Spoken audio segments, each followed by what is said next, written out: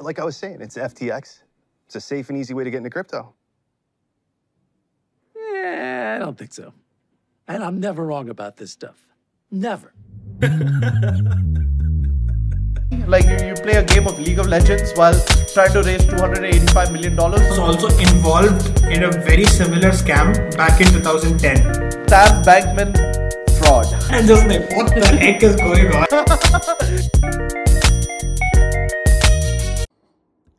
Yeah. Welcome everybody to the emergency pod. So today we're going to speak about FTX and the whole shindig that happened behind it, or the behind the stories. We have researched, we've been following it all throughout. What's up? Are you excited? Yeah, dude, like it's unbelievable that something like this is going on. We were not supposed to talk about crypto for a while, but then here we are because it's just of such significance to everybody, right? As in like institutional investors, retail investors, and like general public.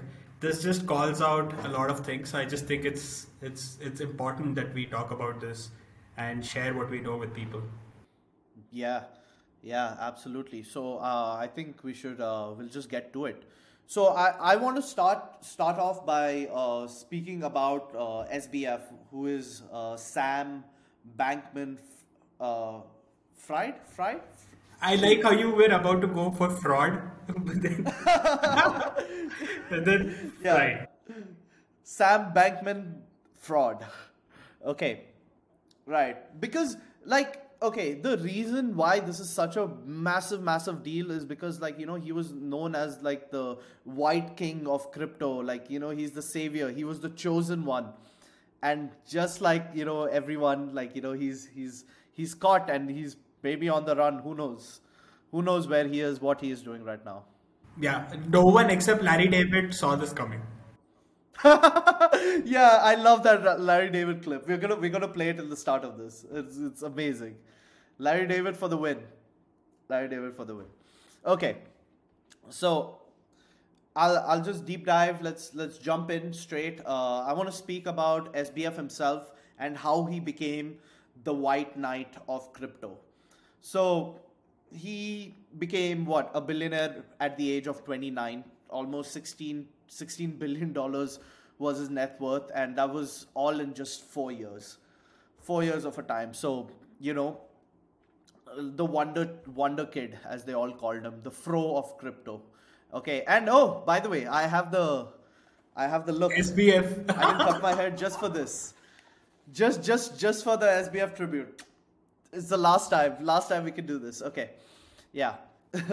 Okay, so moving on. Okay. So in his early childhood, his parents brought him up in I can't say this word, man. You can't say this word. So let me just tell it clearly.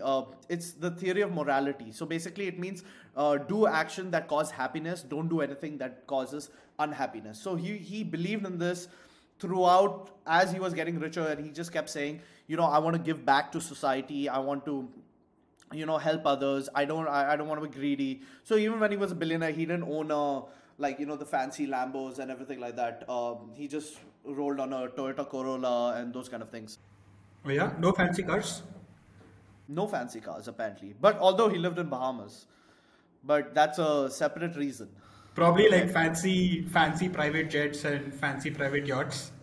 That's where all the money. No, none of that actually. None of that. So he bought a house in the Bahamas where all the boys in his company just worked over there pretty much most of the time, and because look, man, he was actually a crypto leader. Okay, he was helping with, he was donating for a bunch of campaigns. We'll talk about this later. He was leading. He was working with these legislators and the rule makers in America and all these things. And we have a lot to thank to SBF about. He's done quite a bit. So, okay, getting back to it, he went to MIT. Okay, he started working in a trading firm for 3 years. Quit. that, and then he found out about crypto. Okay, and this is how he made his first couple $1 million, and this is how he gained recognition. He identified that there was an inefficiency in the crypto market, and this is during the 2017 boom when Bitcoin was at $20,000, and it all exploded, went down to 8 or 4K or something like that in Jan 2018.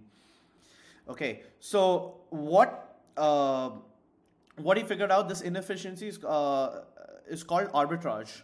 And just to explain what arbitrage is, it's the same goods or services that is sold at the same time but at different price points. Okay, same product sold at the same time in different places at different prices. So he noticed that in Japan, I don't know, I'm just going to throw random numbers, but this is what happened. In Japan, Bitcoin was 10% higher. So Bitcoin was at $11,000 versus Bitcoin in the US costed just $10,000. So he had to do the whole thing. He had to buy low, sell high, basically. So he would buy from US at $10,000 and sell it in Japan for or the other way around, basically. He'd buy it in US for 11K and he would sell it in Japan for 10K, and then he would keep the 1K. Yeah. I mean, that's what the arbitrage is. But yeah, Japan had the premium. So most of the Asian countries had the premium because crypto was still not completely accepted by this. There's actually something fascinating. More than Japan, it was actually Korea that had the crazy arbitrage of over 30% on average. Okay, sometimes it was even higher. And it was called, okay, fun fact, it was called the kimchi premium. Okay, so kimchi essentially is dish, right? It's that cabbage. Fermented cabbage. Yeah, okay. Yeah, with gochujang for my Korean listeners. Okay, yeah. So he would essentially buy the Bitcoin in US. He would sell. He had to transfer the money, the Bitcoin, and sell it in Korea or in Japan for the higher premium. So he'll make that extra 10%. And he would encash it in the Japanese yen. So, and then he would have to transfer the Japanese yen back to United States. Okay, so he used to max out the amount of money that can be transferred, which is $25 million. So he just kept doing this, and he was making $1 million a day while doing this. Okay. Dude, how is this even regulated? Is this even allowed? Do you know that? Yeah, so no, arbitrage is very common. It happens a lot with your currency, your basic currency market, commodities also it happens as well. So arbitrage is a very, very common thing. It's just that this high amounts of money was unheard of, okay? Because the thing is he had to get the money back into the US within the 24-hour period. Okay, otherwise that whole the prices would get updated and the whole thing would nullify. Okay, so the story is if you go to any bank, and this is back in 2017, right? You have $25 million of Korean money or Japanese yen, and you tell the bank, hey, yeah, I need this money transferred to the US, and that is the definition of money laundering. Every single banker would think you're money laundering. So, which is where the Alameda Research was formed. Okay, so which is the hedge fund, or as they called it, International Crypto Liquidity Company. Okay, so Alameda Research, they had an office in LA, they had an office in Hong Kong. Okay, and they called it research because everyone's like, oh, it's just a research company. They need the funds, and it's more accepted to people. Okay, so he just did it under the... Even the name Alameda is it doesn't strike to you as anything to do, that name has anything to do with crypto. It's probably some kind of something like Byju's or something, Yeah. Yeah, I don't even... Byju's is at least that guy's name. So that didn't make sense to me, okay? Nobody knows what a Byju is. At least Alameda is the name of the city. Yeah, what is Byju? But anyway, now Byju is worldwide known because Messi. Yeah. Hashtag Messi. Oh, okay, that's a different topic altogether. Right? we're digressing. Okay, so this yeah, so he did all this. Okay, he needed it to sound legit, and it was very legit. I made a research. So this is how he made his first $20 million. Okay, and come 2019, that's when he started the crypto exchange. Okay, and listen to this. By 2019, there were a lot of crypto exchanges out there. Okay, centralized, decentralized exchanges, they were all there. And and I quote, and I just want to quote because this is a very, very important quote. He says, all the crypto exchanges have shit the bed. Over hundreds of millions of dollars have been lost. I need to change that. He said that? And that's where FTX, yeah, he said that. He said that. Okay. It's a direct quote. Okay. So, yeah. And then he started FTX. He gained the trust of people, built by traders for traders, the whole shindig. Okay. He got the big, massive sponsors, the ambassadors, Tom Brady, Kevin O'Leary. The MLB umpires were FTX. Okay, he went full Baiju on this. He literally went full Baiju on this. Okay, yeah. Actually, even further. So they even got the rights to Miami Heat's arena's naming rights. Dude, that's massive. Even massive. The current World Cup. That's actually so intense. But even Crypto.com has their own stadium, like the Staples Center, that is the Lakers' home court, is now being called as the Crypto.com Center or whatever. So yeah, it's just one of those things that's just happening. You have to deal with it.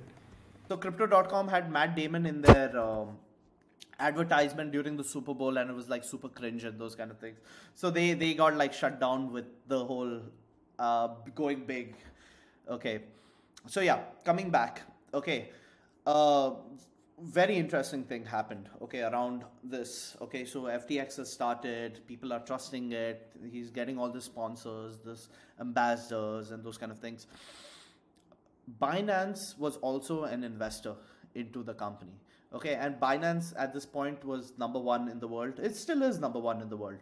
Okay, they had massive liquidity throughout the world and throughout all the exchanges. They are the liquidity providers. So it was great. Okay, they were helping each other out, and this was a very good marriage. That's what they called it in most of these articles that I have read. So CZ and SBF were like friends. Okay, Binance owned a big share as well. A couple years down the line, okay, SBF was like, hey, he wants to get his ownership back. Okay, obviously, I we all know, competitors, you can't be you can't compete in the same market. You can't be one or two and the number one owns you. I guess that's what was going through SBF's mind. So what he did was, he told CZ, who is the co-founder CEO of Binance, that I'll buy back my the share that you own of FTX, but instead of giving you money, I'll give you these FTT tokens, okay, that they have created. So that exchange happened. So CZ owned almost $2 billion worth of FTT tokens, and I think this is where the so-called demise started happening. Like if this move didn't happen, then I don't think we would be here today discussing SBF, right? Maybe. Dude, so did CZ own the FTT tokens, or was it Binance that owned those tokens? I think Binance was the investor. So Binance as a company invested into the FTX, and they invested cash. It's only when FTX said, look, we want to buy you out, they gave the tokens instead to Binance. Okay, yeah, but majority of the control is still by CZ. So CZ can actually make that decision. So which is why we refer to CZ a lot, because it's it's actually his tweet and everything that, like, I think that's where the so-called drama And for those who don't has know, started and CZ all. is the CEO of Binance, right? And Binance is a exchange, is a crypto exchange, just like how FTX is, right? So an analogy to this is just like how Zerodha and Grow and all of these exchanges are there in the regular stock market. We have these kind of players in the crypto, that is Binance, FTT, CoinSwitch, Coinbase. Coinbase, WazirX. All of these guys are centralized exchanges that are out there. So, I have a question for you. Did you ever invest in crypto? What's like anything? Yeah, Do you have an account? yeah. I have an account in CoinSwitch Kuber. It's an Indian-based exchange, and luckily they don't have their own tokens. Although I think that I'm sure some Alameda is such a huge market mover that I think that there is some affiliation tied to CoinSwitch Kuber as well. And by the way, a market mover. Do you know what a market mover is? Yes. Uh, yeah, like it's a market maker, right? Yeah, Is market it maker. Yeah. market maker? Yeah. Yeah. But explain. Go ahead. Yeah, so basically, when you buy or sell stocks, right, on a platform like, let's say, FTT, you would not really own a particular token or a coin immediately. Like, you'd see the transaction go right away, but then it will take some time for the transaction to actually process. So maybe in your account, let's say you're buying 1 ETH, the 1 ETH will immediately reflect on the app, but for the actual transaction to happen and to be logged onto the blockchain will take some time. And all of these multiple such exchanges will be tied to one particular body, and this body is called the market maker, right? So this market maker basically has a huge network of buyers and sellers, and all of these exchanges are tied to that particular body, and then they do all their trades with that body, right? So and my point being that because Alameda Research is such a huge, it's one of the huge market makers, and CoinSwitch is like a very small exchange, I think that there is some kind of an impact that I can expect. But I've basically withdrawn all of my whatever crypto I held in these wallets. I've just pulled it out. Yeah, I mean, the same. I started actually around 2017 itself. Like, so right before crypto went to $20,000, I think I started when Bitcoin hit around $7,000, $8,000, and I was like hooked. I was like, I was on day and night, just like, I didn't know anything about trading, but then I was just making money. So I was like, oh, that's cool. Yeah, and then I Which lost a lot platform as did well. you So use to trade? straight Binance. I don't know how I found them, but yeah, it was. No, okay, so it was this thing called cex.com or something .io or some bullshit like that. Okay, but so when I traded, I made like a shit ton of money.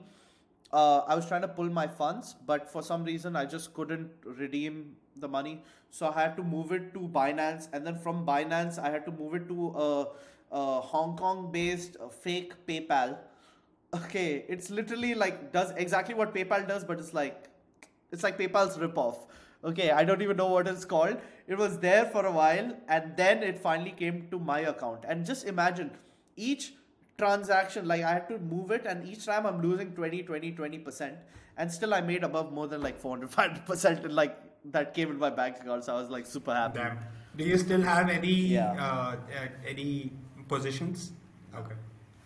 No, so yeah, like as an investment, yeah, I did have like some $50 that was left because I spent everything in like 2018.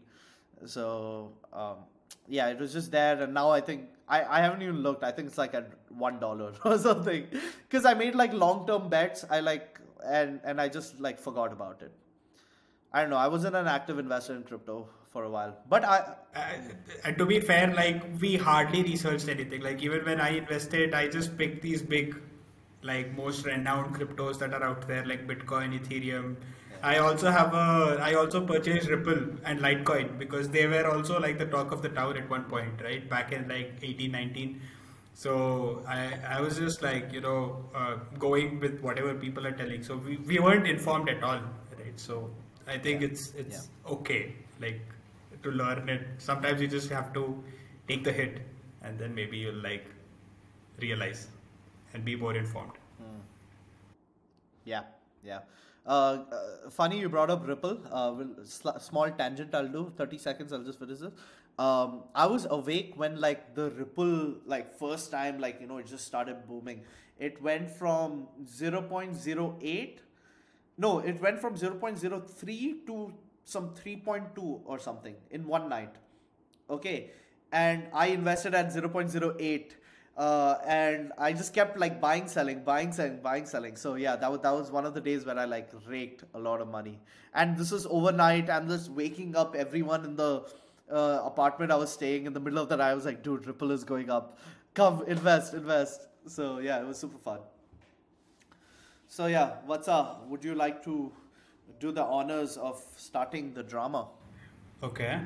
Yeah, that it actually requires like a ribbon cutting and all because there's so much that has happened and there is so much that is still going on in this domain that this is an episode and this is like a docu-series in itself. Okay, so I'll give you a drum roll for that. How's that? Yeah, sound? sounds good. Let's go. Okay. Do we need to add a drum roll? We can add a drum roll here. I added a drum roll. You couldn't hear it? Oh. Oh, now I do. Okay. There we go. I'm still figuring out the system, but yeah, cool. Okay, awesome. So basically, this all. So you've actually set it up very well. But to like kind of encapsulate or summarize what FTX is basically it's a crypto exchange platform. It's a centralized crypto exchange platform wherein people can trade cryptocurrencies, various cryptocurrencies. So this is analogous to like how I mentioned earlier. It's analogous to Zerodha, right? Wherein you can trade various stocks. Here on Zerodha, on FTX, you can do the same thing, right? Now, just like any other company, the FTX also has assets and liabilities. Right, and the idea here is that your asset should always be higher than your liabilities or greater than your liabilities because that is when even like so if let us say something tragic happens you will still be able to survive and like keep the company afloat, right? Now on November 2nd what happened was that actually I just want to rewind a few more days before November 2nd. Sure. Earlier in the month of October, FTX was the talk of the town, like you said, Yash, right? Like everybody loved it, and like there were a lot of sponsors. They invested in so much of marketing. This Qatar World Cup was one of they were sponsors for Qatar World Cup, ICC G20 World Cup, and all the stadiums. So they were just so famous, so popular. They got all these big guys. And everybody just loved SBF. Like as a human being, they just like they just thought him to be a very good. They thought that he's the right captain for the ship, right? And they're just like, yeah, this guy's gonna take us where we want to go. So in October, Sequoia Capital became one of the investors into FTX. And the FTX at that point was valued at $32 billion. And then, they acquired there was some kind of a deal that went through. And there is also a story that I read that this whole, investing into FTX was done in two parts. The first part was like the professional part and it was done like, very, very diligently. Then there was another part which basically was called a meme round. Okay. In this meme round, they raised $420 million, and guess from how many investors? 69 investors. This was called the meme round. Okay. So, but anyway, like so, all this. And they raised 420. Yeah. Okay. Jeez. Okay. So they were valued at $32 billion, and this was looking so perfect, right? Like on November 1st, if you asked anybody about FTX, they'll probably be like, yeah, this is all like fine. Like at least most people. There were some haters. People were still telling that this guy SBF is a scam, this that. But then like a lot of people would probably be under the notion that SBF knows what he is doing and FTX is the shiz, right? And if you guys haven't figured it out already, SBF is I think Yash, you already mentioned it, but then SBF is the founder of FTX. So, so then November 2nd was when things started going downhill, and that's when like the whole avalanche started with a CoinDesk report that came out. Now, this CoinDesk report basically said that there were certain assets that this company held, and it also had certain liabilities. Now, this is very natural in any company's balance sheet, but the problem with this specific company was that their assets were significantly lesser than their liabilities, and most of their assets, which was more than 50% of their portfolio, involved holding FTT tokens, which is a native token of FTX platform. Now, I just want to talk about what a token is, right? Like why is this such a big deal, right? So when companies, so let's say there's an entrepreneur or there's a founder, and this founder has an idea or a product that he wants to put it out there. There are a couple of things. He obviously has to raise capital to be able to support the operations that go into like providing that product or service. Now, how does he do that? He goes to an investor, right? Like when he goes to an investor, he borrows money and then he gives out something in terms of collateral, right? So conventionally, and it still happens a lot today, one of the ways in which founders do it is by giving out equity. So by getting in terms with the investor, they decide what is the valuation of a company, and then they'll be like, okay, because you're giving me this fraction of the total valuation, you'll be getting the proportional volume of shares, right? That is one way to raise capital. The other way to raise capital is because of this whole blockchain technology that has come out, we are now in a position to create something called as tokens. Okay, token is nothing but a digital it's a digital asset that any company can have, any individual can have. Even I can have a token, Yash can also have a token. Anybody can just create a token on any blockchain, right? And then we collectively give it a value, right? I will be like, okay, each token is valued at this much, and then people start trading on it. Now, if they are really good tokens, like NFTs are tokens, right? So these are non-fungible tokens. So if they genuinely see value, like for example, Jack Dorsey's first tweet became an NFT, and they're like, oh, this is like one of a kind, and we have to people collectively gave it high. Assign a value to it? Collectively they gave a very, very high value to it, right? Similarly, there are a lot of these altcoins, meme coins, and these shit coins that keep coming out, and like nobody really values them because they are like pretty much like the value proposition they bring is very small. Okay, yeah, I have a question. Is this basically what they call an ICO? Yeah, exactly. Initial coin exactly. Offering. Okay. So this process is called as an ICO, right? Like how if we have an IPO, like in crypto world, we have an initial coin offering, wherein the founder says that, hey, I have 100,000 tokens, and like you guys come, you give me money, and I'll give you that proportion of tokens. And by owning those tokens, you can do one of two things. You get certain special privileges on my platform, on the blockchain to do certain things, or you can trade with other people, right? You can just hold those coins and then wait for some time for the value to grow, and then you can sell them out for a profit, right? So they can do one of these two things. So this is basically how coins work, and this is why coins exists and tokens exists, right? So FTT was one of the tokens of FTX crypto exchange, right?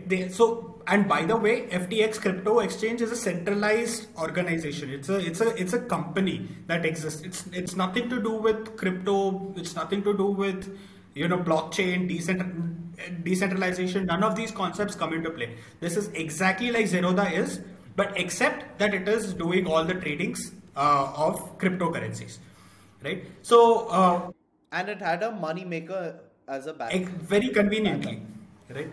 Very convenient. Yeah. Yeah. So Owned also by the same yeah. founder. Yeah. So Yeah. basically, in the balance sheet, they found that they owned more than 50% of their own tokens, right? And they were saying that, hey, this is extremely valuable because this is extremely valuable because like the trading value of this at the start of the year was $50, right? So and this is one of the top tokens that's out there in the crypto market. This used to be at least, right? So this balance sheet was released, and then this drew a lot of attention, right?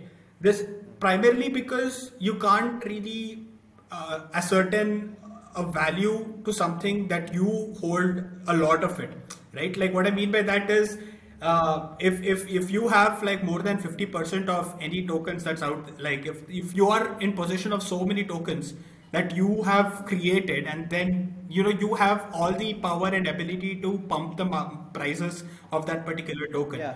right?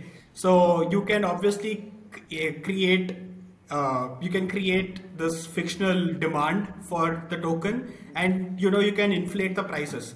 So, and this is precisely what they used to do as well. They figured out that, hey, we can basically keep increasing our valuation by doing this, by pumping up the token Yeah, the value. mini ICOs that used to have, sorry, the mini ICOs that used to happen on that, what was that, Cupcake app, Pancake right? swap. Pancake Swap, Yeah. sorry. Pancake Swap. I was very close. Cupcake. Okay. Okay. Yeah. Yeah. So Yeah.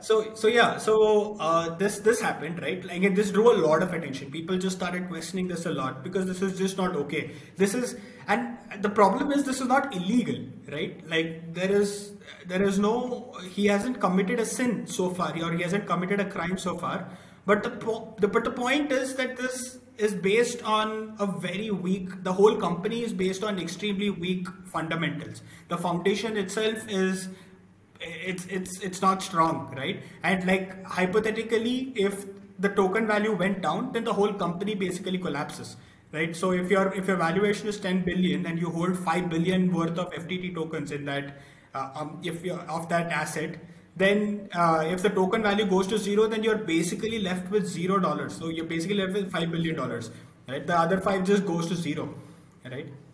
Yeah, and I definitely think they were banking on the brand that they have built, with all the sponsors that have happened and FTX being globally known and being number two. So I guess that's a fair assumption to make that their brand is so strong that they won't need to, that they can do something like this, like do a cheapskate ICO and create these FTT tokens and base it on that so-called intangible valuation, goodwill valuation that comes with the brand. Yeah, Right? yeah, and the fact that had it not been, this was a leak that happened, right? This is not like someone disclosed. This came out with. This was never supposed to come out. This was never supposed to see the phase of the light, right? But then here we are, right? So they never predicted. They never ever predicted that this would happen. So on November 2nd, this came out, and Twitter just erupted as soon as this happens. And I love Twitter for this, dude. Like seriously, like it is so sensitive to the signals that are out there in every single domain, not just like crypto or like all these scams and frauds, but also about, so there are a lot of these issues going on in Iran, if you're aware, like people are Yeah. there is a lot of inhuman activities that are going, Protests yeah, going on and yeah. So and they're so good to, like, there's a community for each of these, right? So this is actually really good. What's there on Twitter? It definitely helped Elon. Yeah. Okay, yeah, Elon's like, yeah, we have the most number of daily active users Yeah. ever, and like the whole crypto world is just crumbling over there. Yeah. And it's actually funny that SBF actually committed. He told Elon, is like, yeah, I'll give you $3 billion to invest in to buy Twitter. And Elon actually questioned. He's like, there was this Twitter account that shares leaked emails, internal emails. So yeah, and Elon like straight up asked like, does he even have $3 billion like cash to like give me? Like how does he even have it? Like it's crazy. FTT for the win. FTT for the win. Okay. But yeah, so see, naturally, right, when you're gonna push out $3 billion worth of FTT tokens to someone, the price is gonna increase like crazy, like the because of the market movement that's happening of these individual coin transactions, right? But yeah, so this happened, and then Twitter erupted, and then CZ, who is the CEO of Binance, and who is also like who has history with FTX, came out on Twitter, and he said that he's going to dump all his FTT tokens because of this particular thing that the balance sheet has revealed, right? Now, when this happened, like it just erupted a wave of panic, right? Like someone as renowned as CZ is saying that this is a point of concern. So people just started panicking, and then they just started withdrawing whatever is there at FTX, right? They were just like, we don't trust this anymore. We want out, right? Now, SBF and FTX were just like, hey guys, we have all the funds to back this, right? We have all the money to support all of your withdrawals. Don't worry. We got this. This is totally under control, right? And he also went on to say that there are no solvency issues whatsoever with any of these companies, right? His first initial stance was, we are totally safe. There is nothing that can go wrong with us, right? And here's one thing that I want to talk about, and why this does. So a very simple, a high level understanding of what this issue is basically, let us say I am a stock exchange, right? So, and let us say, Yash, you come to me and then you're like, hey Vatsa, take this 100 rupees and then do my tradings for me. So I will take your 100 rupees, and then you will say that, okay, put 50 rupees in ICICI and put 50 rupees in HDFC. So that is what I'm going to do. Yeah. I'm going to take that 100 and put it 50-50 there, right? And then your value is going to grow, it's going to reduce, like a lot of things can happen based on how market is performing. But then you always have the right to come back to me and tell me that, Vatsa, give me back whatever I have made. So let us say 1 year later, your 100 rupees is now 150 rupees. You'll be like, Vatsa, give me the 150 rupees because I want to cash out, right? I should be in a position to give you that 150 rupees, right? I should have enough reserves in my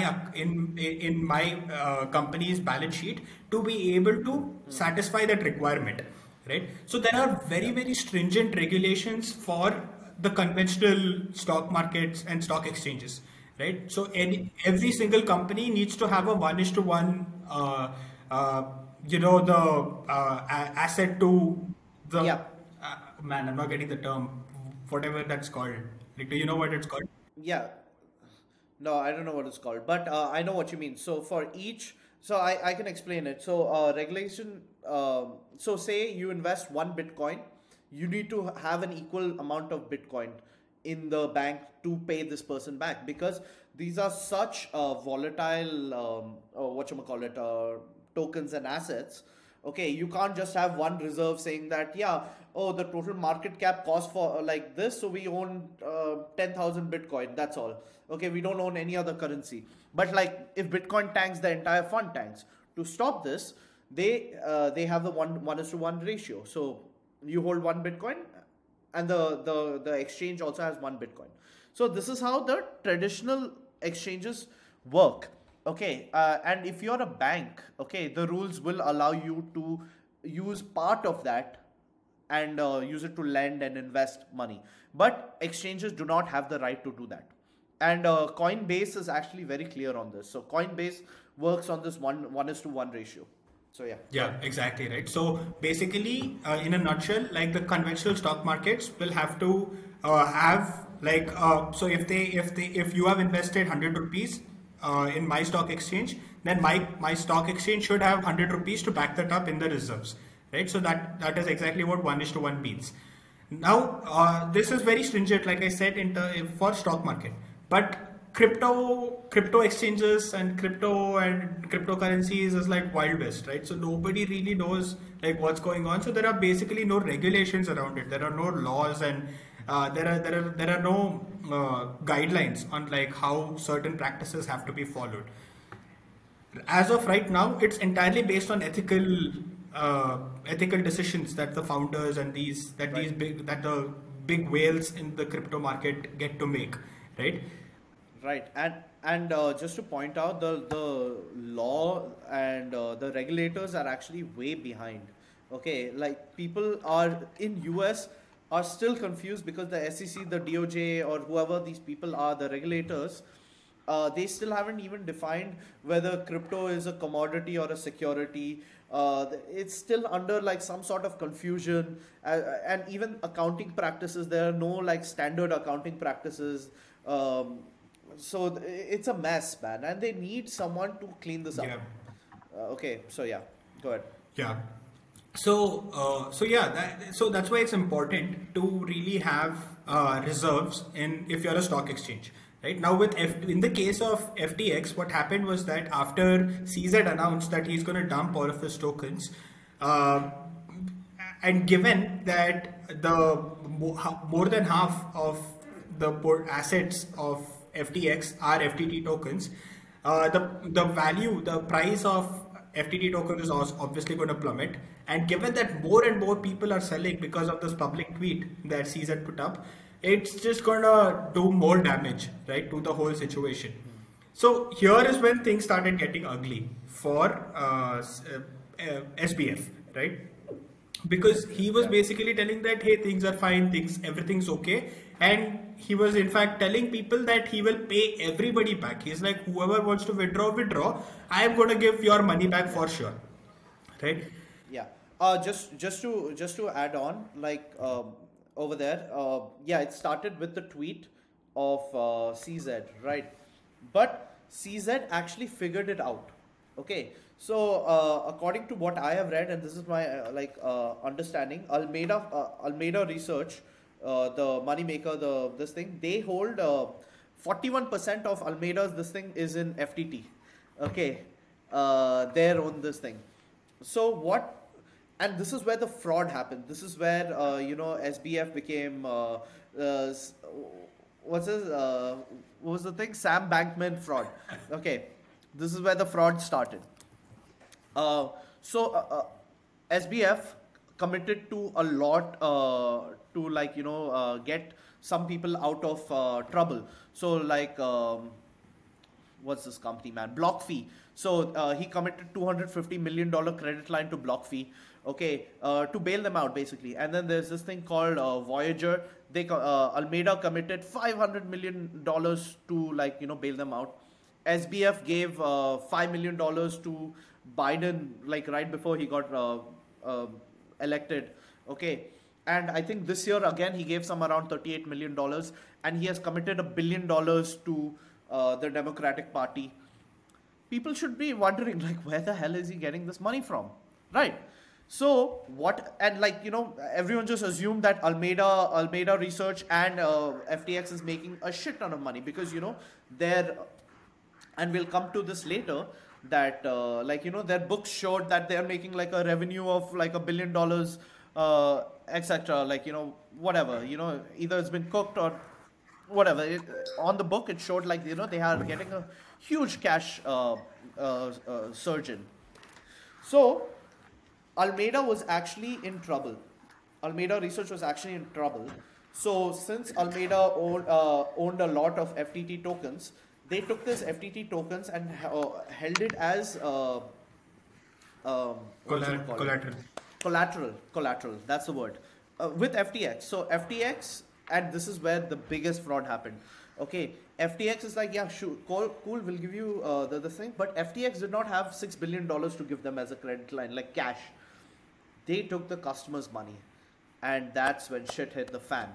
Okay, they didn't have enough to pay people back, and because they're literally taking the customers' money, and it's very very clear this you cannot use customers' money that they have put in the bank unless you're in their balance as operation cost to run your company, and this is a very very clear statement. Unless you're a bank. Okay, only banks are allowed to do that, and only they're allowed to use certain amount. There are many rules to it as well, and that's where the fraud happened. Then CZ found out about this, and he used a term right in his tweet. Mishandling of funds, misappropriation of funds, I think. No. Recent revelations. Okay. He said, due to recent revelations, I'm going to liquidate my entire $2 billion worth of FTT tokens, and that started the spiral. Yeah.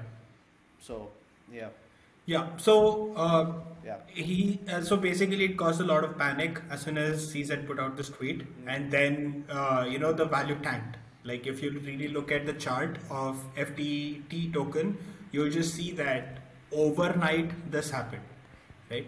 The plummeting happened.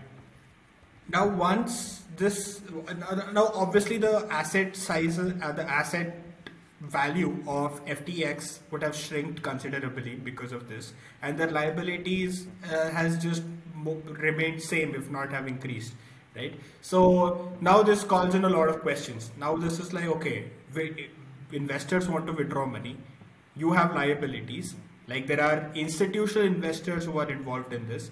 Like, have you seen, Kevin O'Leary from Shark Tank is an investor in FTX, right? Have you seen his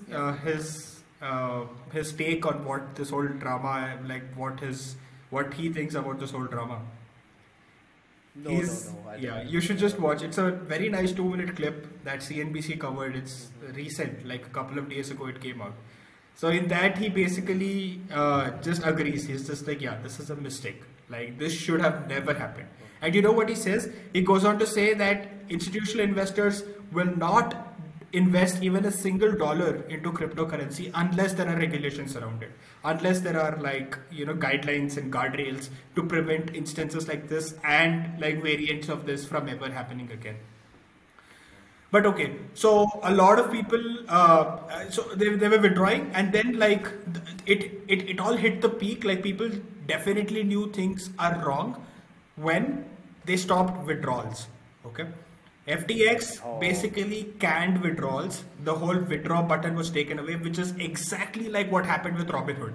Even the whole Robinhood saga in GameStop, this is exactly what had happened.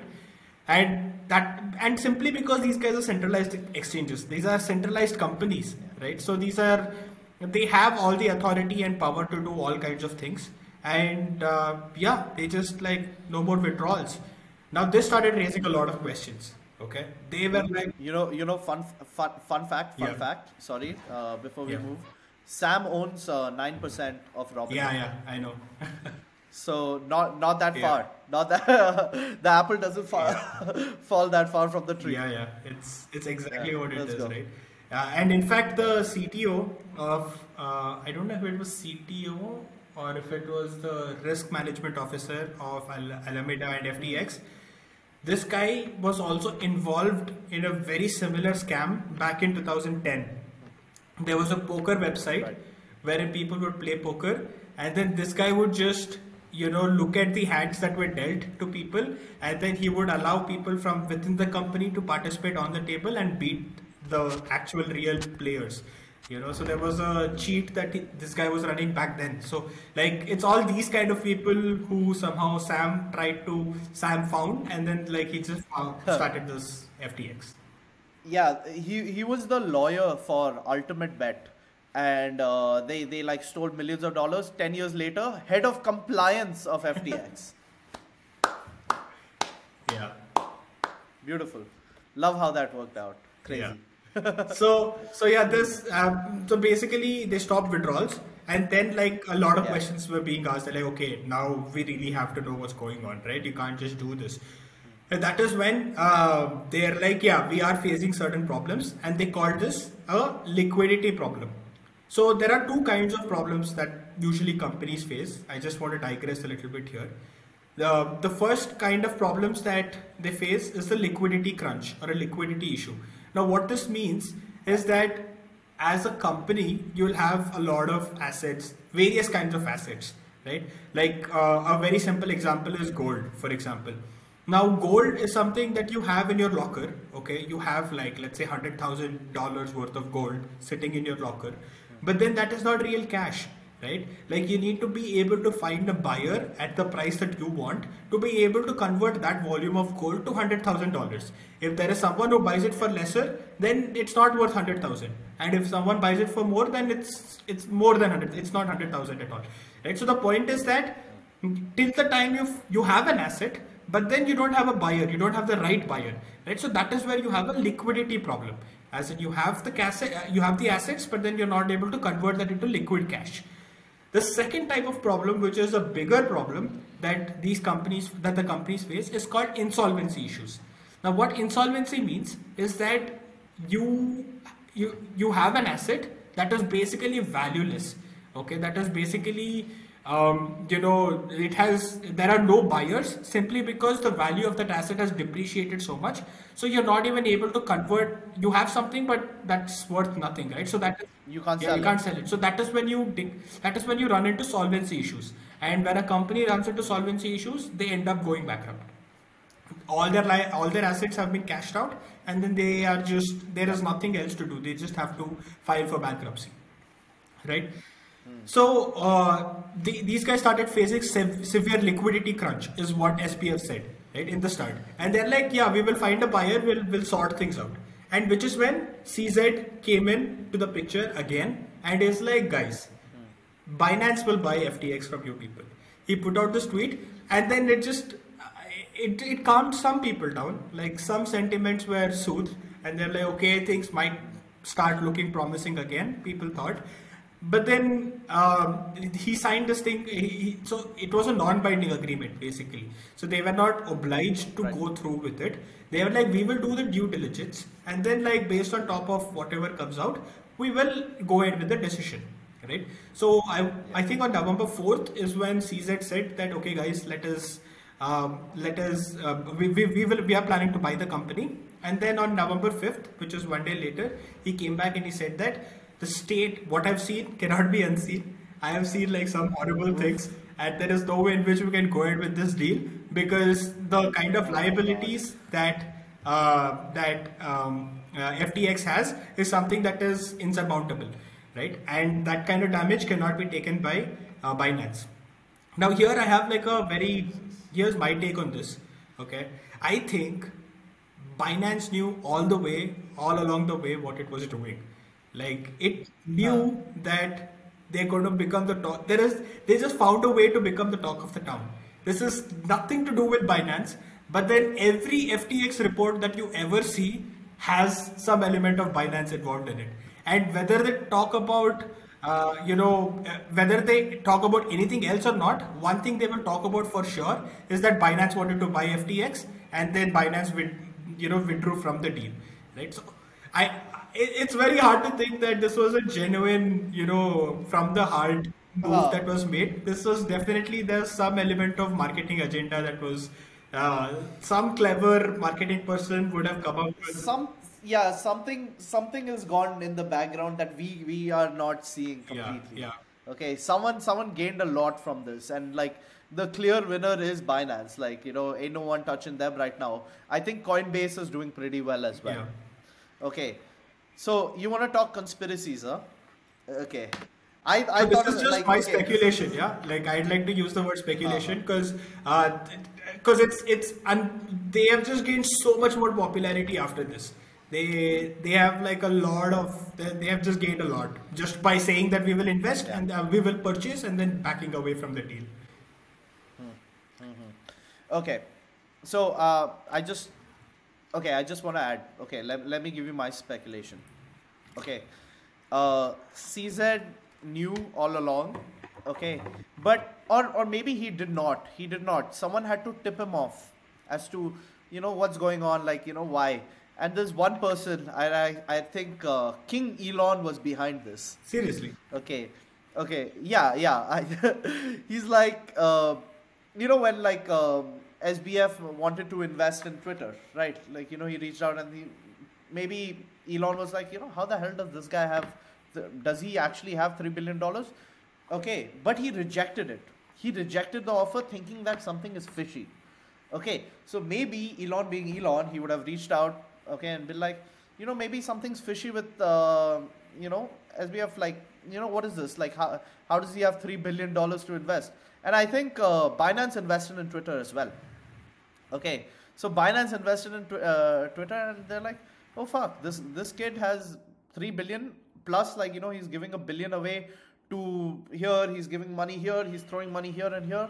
Okay, so I think that's what gave it away, and maybe Elon would have given the hint to CZ, and then CZ would have investigated, and then unveiled this entire thing as like, oh, okay, this is not right, and yeah, so I think that's my theory. Yeah, What do you that's think? a hot take.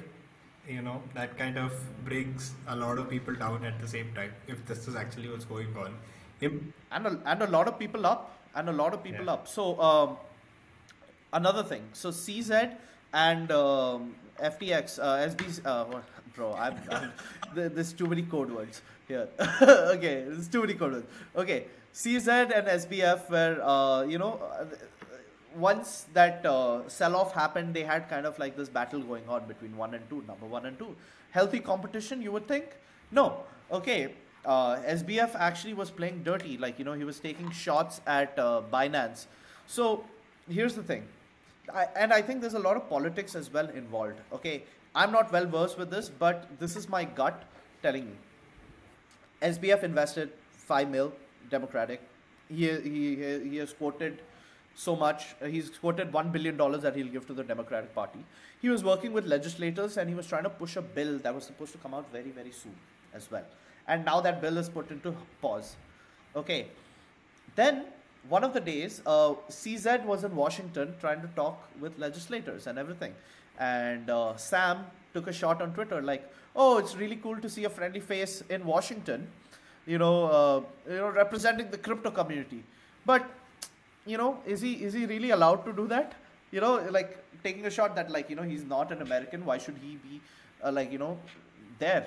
Okay, why should he be in the why should he have a say with the regulations and all that kind of thing? So I think there were like different approaches.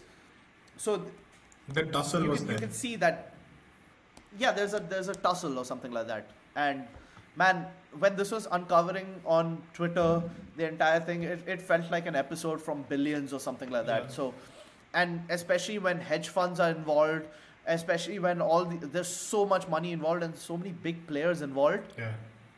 Okay, so CZ got hinted. He took it. He found the one thing that can destroy his next best competition. Done and dusted. He That's it. So yeah, that was a good move if that's what he did. Uh, you have to stamp your competition when they have fallen, kind of thing. If that, yeah. it was good what he did. But yeah, And yeah, I mean, okay, so CZ obviously was scared, like, because taking down your number two competitor like that could mean like the end of crypto. Like, obviously, the fear factor now in crypto is very, very high. Like, everyone's like, oh, I don't want to touch crypto. Like you said, many investors don't want to invest in companies anymore if there's no regulation. So, little more, there's a lot of fear in the market. So, which is why maybe that move came where Binance is like, yeah, sure, we'll buy him. Okay. To show that like Binance is the trustworthy one. Binance is the whale. Binance is the regulated. Okay. I don't know what Coinbase was doing publicly, unfortunately, because they're also massive. But, so I think there's a lot of faith in these two centralized right now. So I think Coinbase and Binance are really, really killing it. yeah, and the thing is that after this whole thing happened, right? CZ was the one who was telling that, guys, let's show proof of reserves. Let us be more transparent. And he's coming out like this white knight, and then he's just like making the most of this entire situation that's gonna just propel him to and Binance to another level. Like if Binance gets through this, and then if they will 100% come out stronger, and they will be way more trustworthy than any. So WazirX went down. There was a scam that happened in WazirX as well. They were siphoning funds. FTX went down, right? So a lot of these big players are going down, but Binance is the only is an exchange that has Only one that stayed strong throughout. yeah. So you see, like Yeah. this gotta be one of those blue chip exchanges, right? And BNB token is gonna have like a lot of value if it gets out of this safely. Yeah. Yeah. And dude, I mean, I'm sure that Binance would have also like cut cut a few corners back in the day, okay, because it's been around for quite a while. It was at a time where crypto was actually frowned upon, and nobody even like knew what crypto was. The government certainly did not, but it is an Asian origin. I think it's from China, right? Binance. Okay, and definitely like CZ would have had to like cut some corners because China doesn't, as you can say, it's a little more conservative than and when you look at America, America also took a long time to adopt crypto and crypto exchanges and creating regulations. So I mean, it's all fair game. Like if you get caught, you get caught, I suppose. Yeah, so basically, I'm just trying to say that the world was way more tougher when Binance had to create their exchange. They had to literally, they were like one of the first to market, and as you know, one of the biggest rules in startup is be second first. There's a reason for that because like someone has already fought the war. All you have to do is just ride the train, and that's exactly what FTX did. That's exactly what some of these other crypto exchanges have done. But Binance were the one that really, really had to fight it. So, I mean, if they have come out on top, CZ is a very, very good businessman. Very, very good businessman. And hats off to him because, like, he had to go against China. He had to go against the world. And, like, it's a powerful behemoth. And one other thing, Binance is the major liquidity provider for many of these other crypto exchanges like CoinDCX and WazirX. I think even 100% of WazirX, if I'm not wrong, the entire liquidity is provided by Binance. So they pretty much run this entire crypto thing. Just to do a small quick tangent. So I just saw this tweet and I think it's very relevant. So there are centralized exchanges. There are decentralized exchanges. So there's a new one that's out, and it just like this was just tweeted like literally while we were just going to start talking. So I don't know much about it, but I just want to mention that there are people already in the works, and they're using this opportunity to, it wasn't all for like harm. Okay, sure, a lot of people may have lost a lot of money, but I guess that's why the decentralization is required with some sort of regulation. So I don't know how that's going to work. Okay, the security plus the transparency, maybe like more smart contracts into works where everyone can see everything that goes on. I really don't know, but this DEX, it's called decentralized exchange. It's called. We're excited to announce Phoenix. Okay, first limit order book DEX that is fully on-chain, non-custodial, and crankless. Okay, there's a lot of jargons over there. We'll probably deep dive and explain a bit more as we go. But their main USP is on Phoenix, traders will get a fairer price and tighter spread compared to AMMs. Hell, I don't even know what it is, but I think this crankless is a big word in the Solana blockchain. So yeah. Okay. So yeah, basically CZ wanted to buy at first on November 4th, and then he backed out, telling that okay, I don't want to buy anything because there is too much damage. There are a lot of knots that have to unwind. So we are out. Now the moment this happened, shit's just started. Like everything went crazy. Okay. People were like, okay, what's next, right? SBF was like, we're going to find financiers, we're going to find people to keep this boat afloat. He kept telling this, he kept giving false hope to people all the time. He was lying. Yeah. He was pretty much just lying throughout. Yeah, that's just not okay, dude. Like I mean, if you're fucked up, you're fucked up. You've got to like, you got to own it up, and then like, be mature about it. But then what he was doing was literally toying around with people's money, people's savings, people's hard earned, like they would have had so much of hope that is just like on their portfolios, and it's just gone.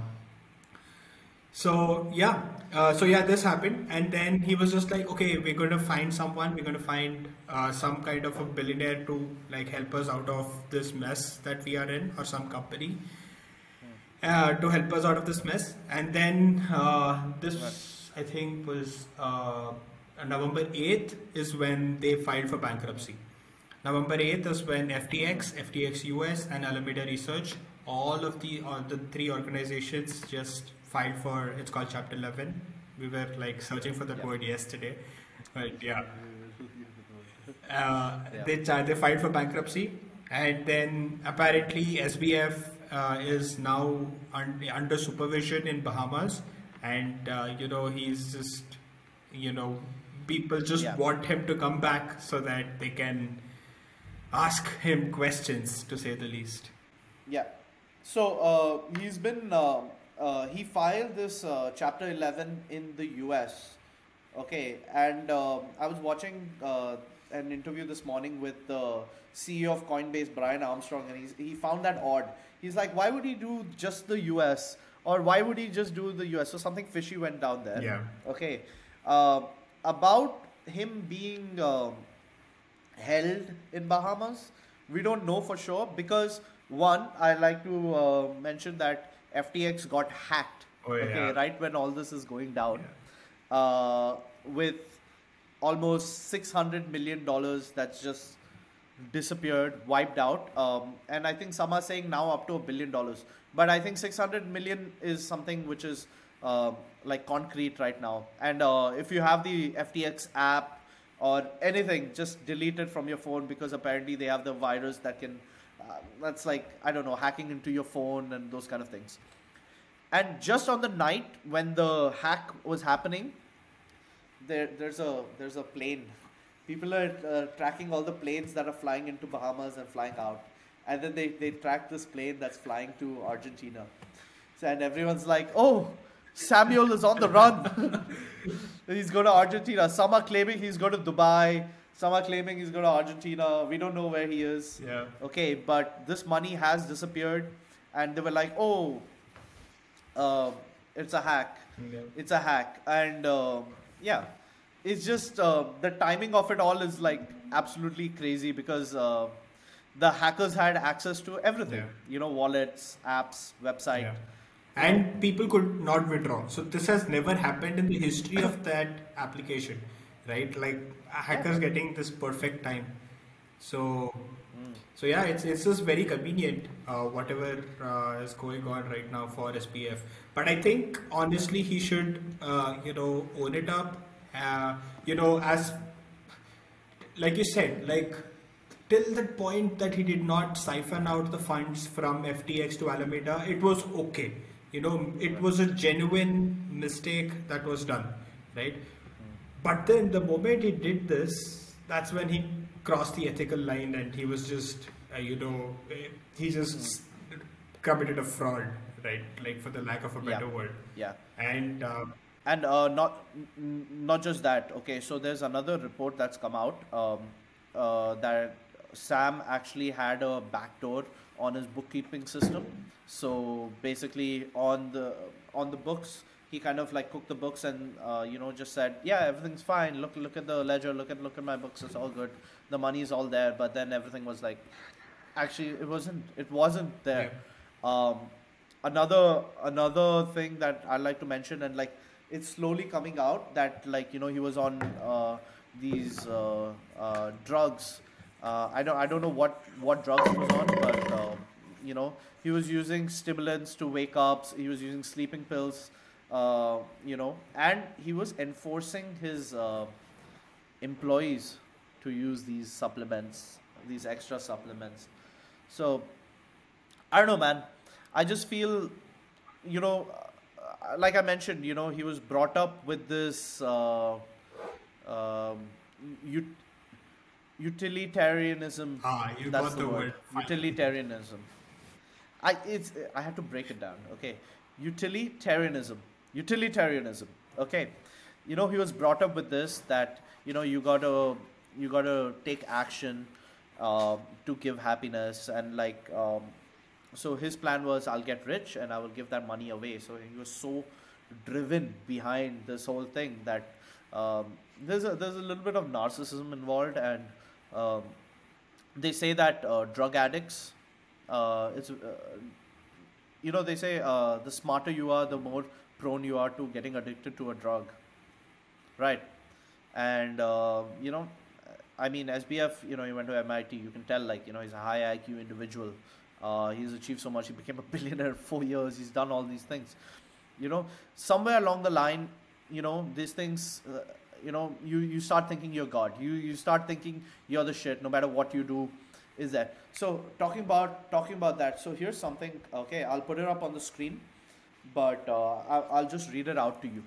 And this is a Sequoia document that Sequoia posted on their website. Okay, this is when they were raising some. I don't know whether this was around the meme fund. Okay, but he was basically raising funds, and he was in a Zoom call with Sequoia. Right. So this is what he said.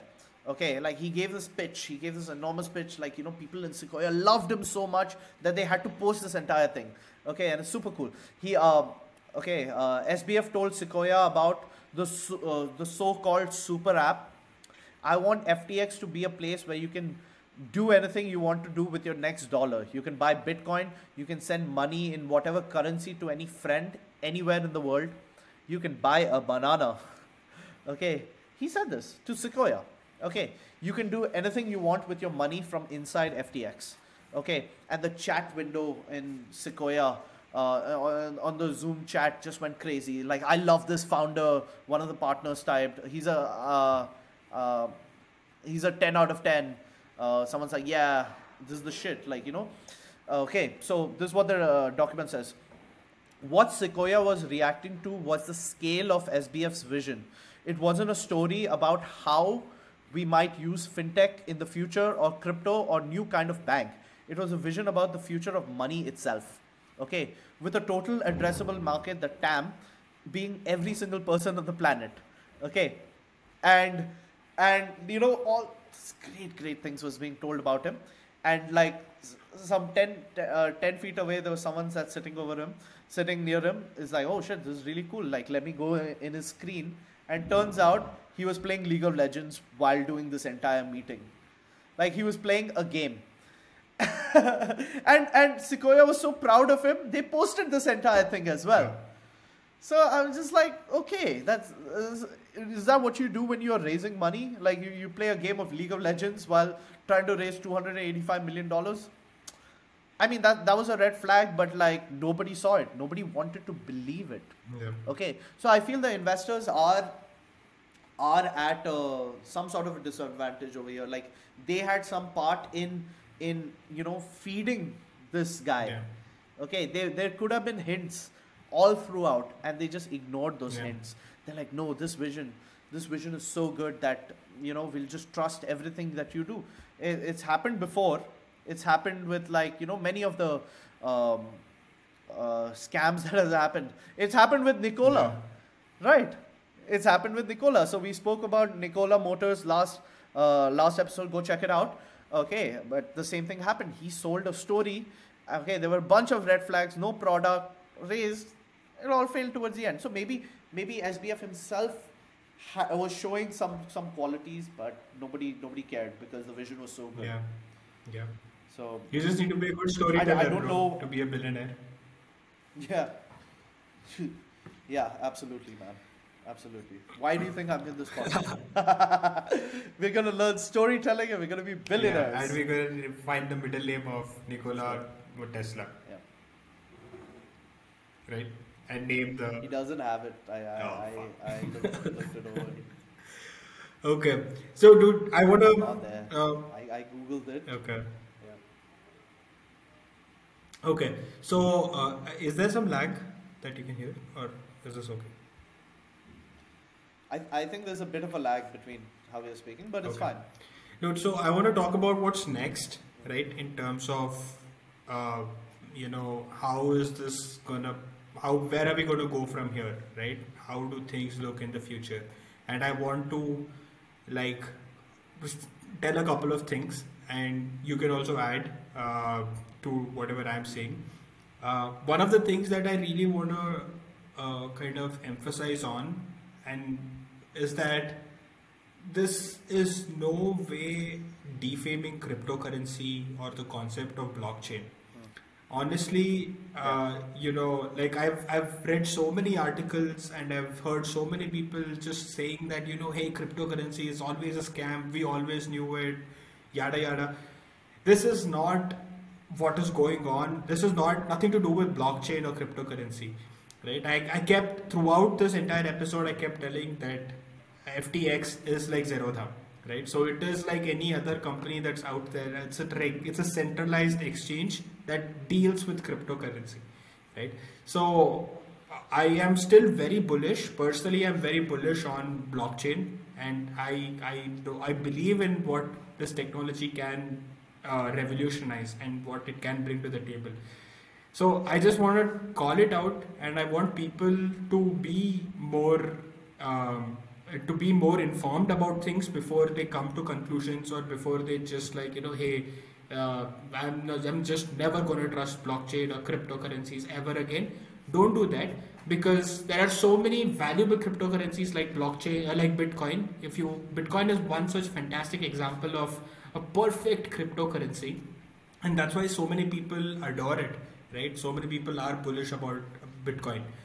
So these are two separate things. FTX and blockchain and cryptocurrency basically are two separate things. One is a totally centralized entity and the other one is all about decentralization.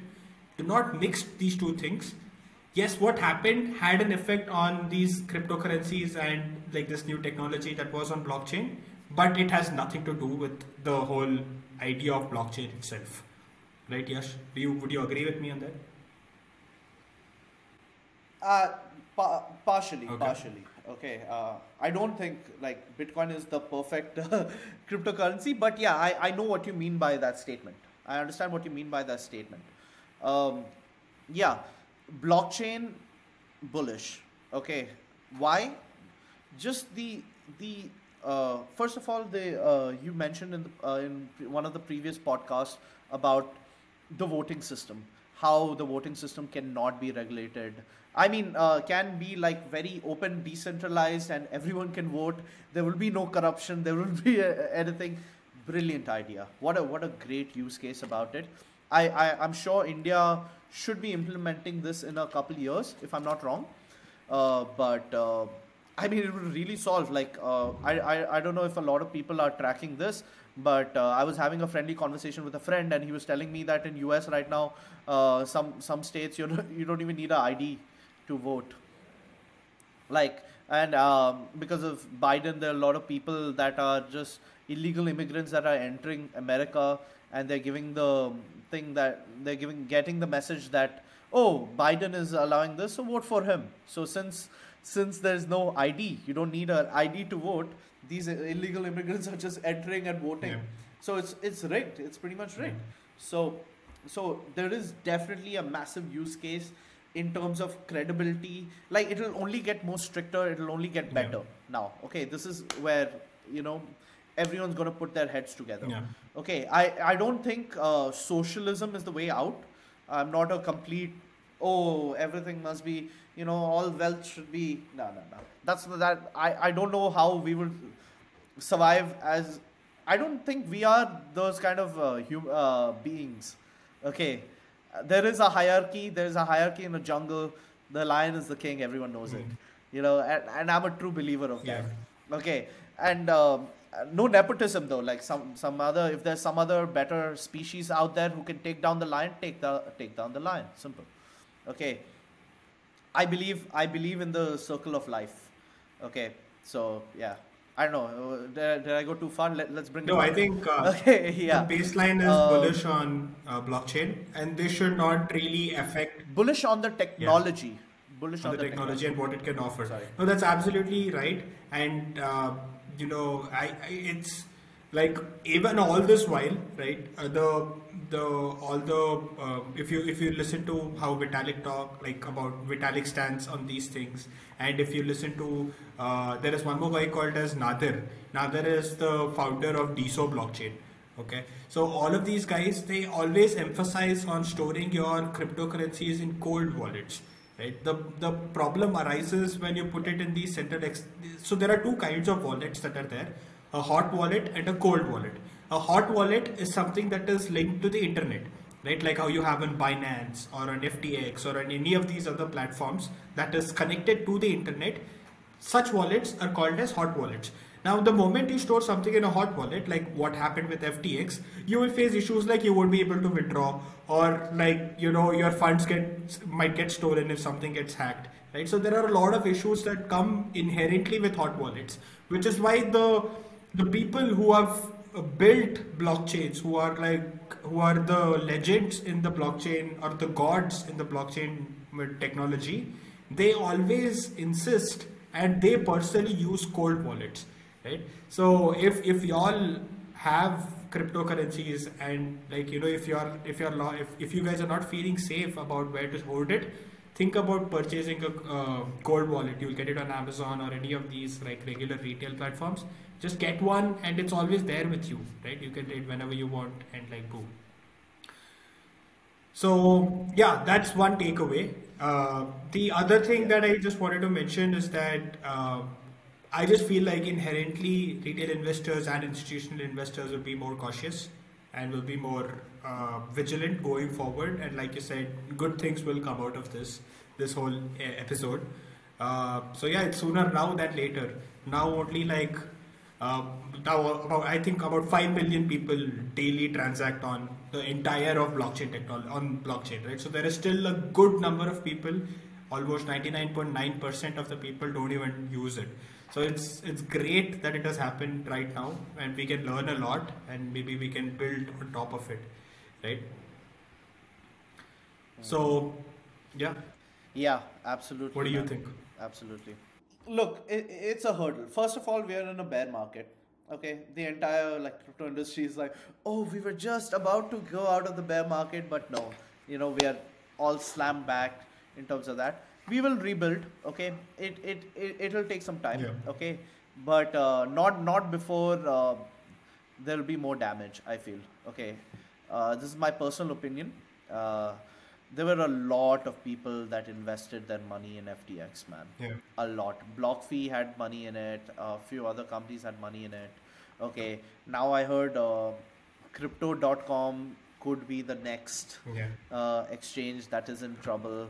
So not so sure about the next couple months, but it's all about the bounce back. Yeah. And if there's one thing we know, like some of these people are relentless that are working, and they'll bounce back. Yeah. I would just sit and observe for now, and just be on Twitter and look and like try and understand what blockchain is, what people are trying to do to solve this. Okay, and if you can think of other ideas over there. Okay, and I think India will be the next leader in the Web3 space, because man, we like Solana was like definitely like one of them. We have a lot of startups coming up around this, coming up with solutions in India, and we're getting the support that we needed. We have the talent over here, and we it's very important to pay attention to the market. So yeah, Yeah. that's my take. Yeah. I agree with that. So yeah, I guess that's what it is. Cool. Is there anything else? No, I think we've pretty much covered all bases. We have kind of tried our best Yeah. to explain what we understand about this scenario, about the situation, and then we've tried Till this point. yeah till this point. That's the biggest caveat of this whole thing. Who knows what's gonna come? Yeah. Yeah. No, I think it was fun. Like I personally enjoyed following the story so much because every day I wake up, something new is happening. Every single day, like I sleep, learn knowing something, and then okay, CZ is going to buy FTX. Next day morning I wake up, no, that deal is not going to happen. And then I read SBF telling that yeah guys, we are fully sorted, there is no problem. Next day they file for Chapter 11. Yeah. And I'm just like, what the heck is going on? But yeah, it was fun man. just following the story too, genuinely. Yeah, and there's this beautiful tweet I'm just reading right now. It's like update since the FTX collapse. Bitcoin still working, Ethereum still working, DeFi still working, Lens protocol still working. Okay, fundamentals haven't even flinched. Yeah.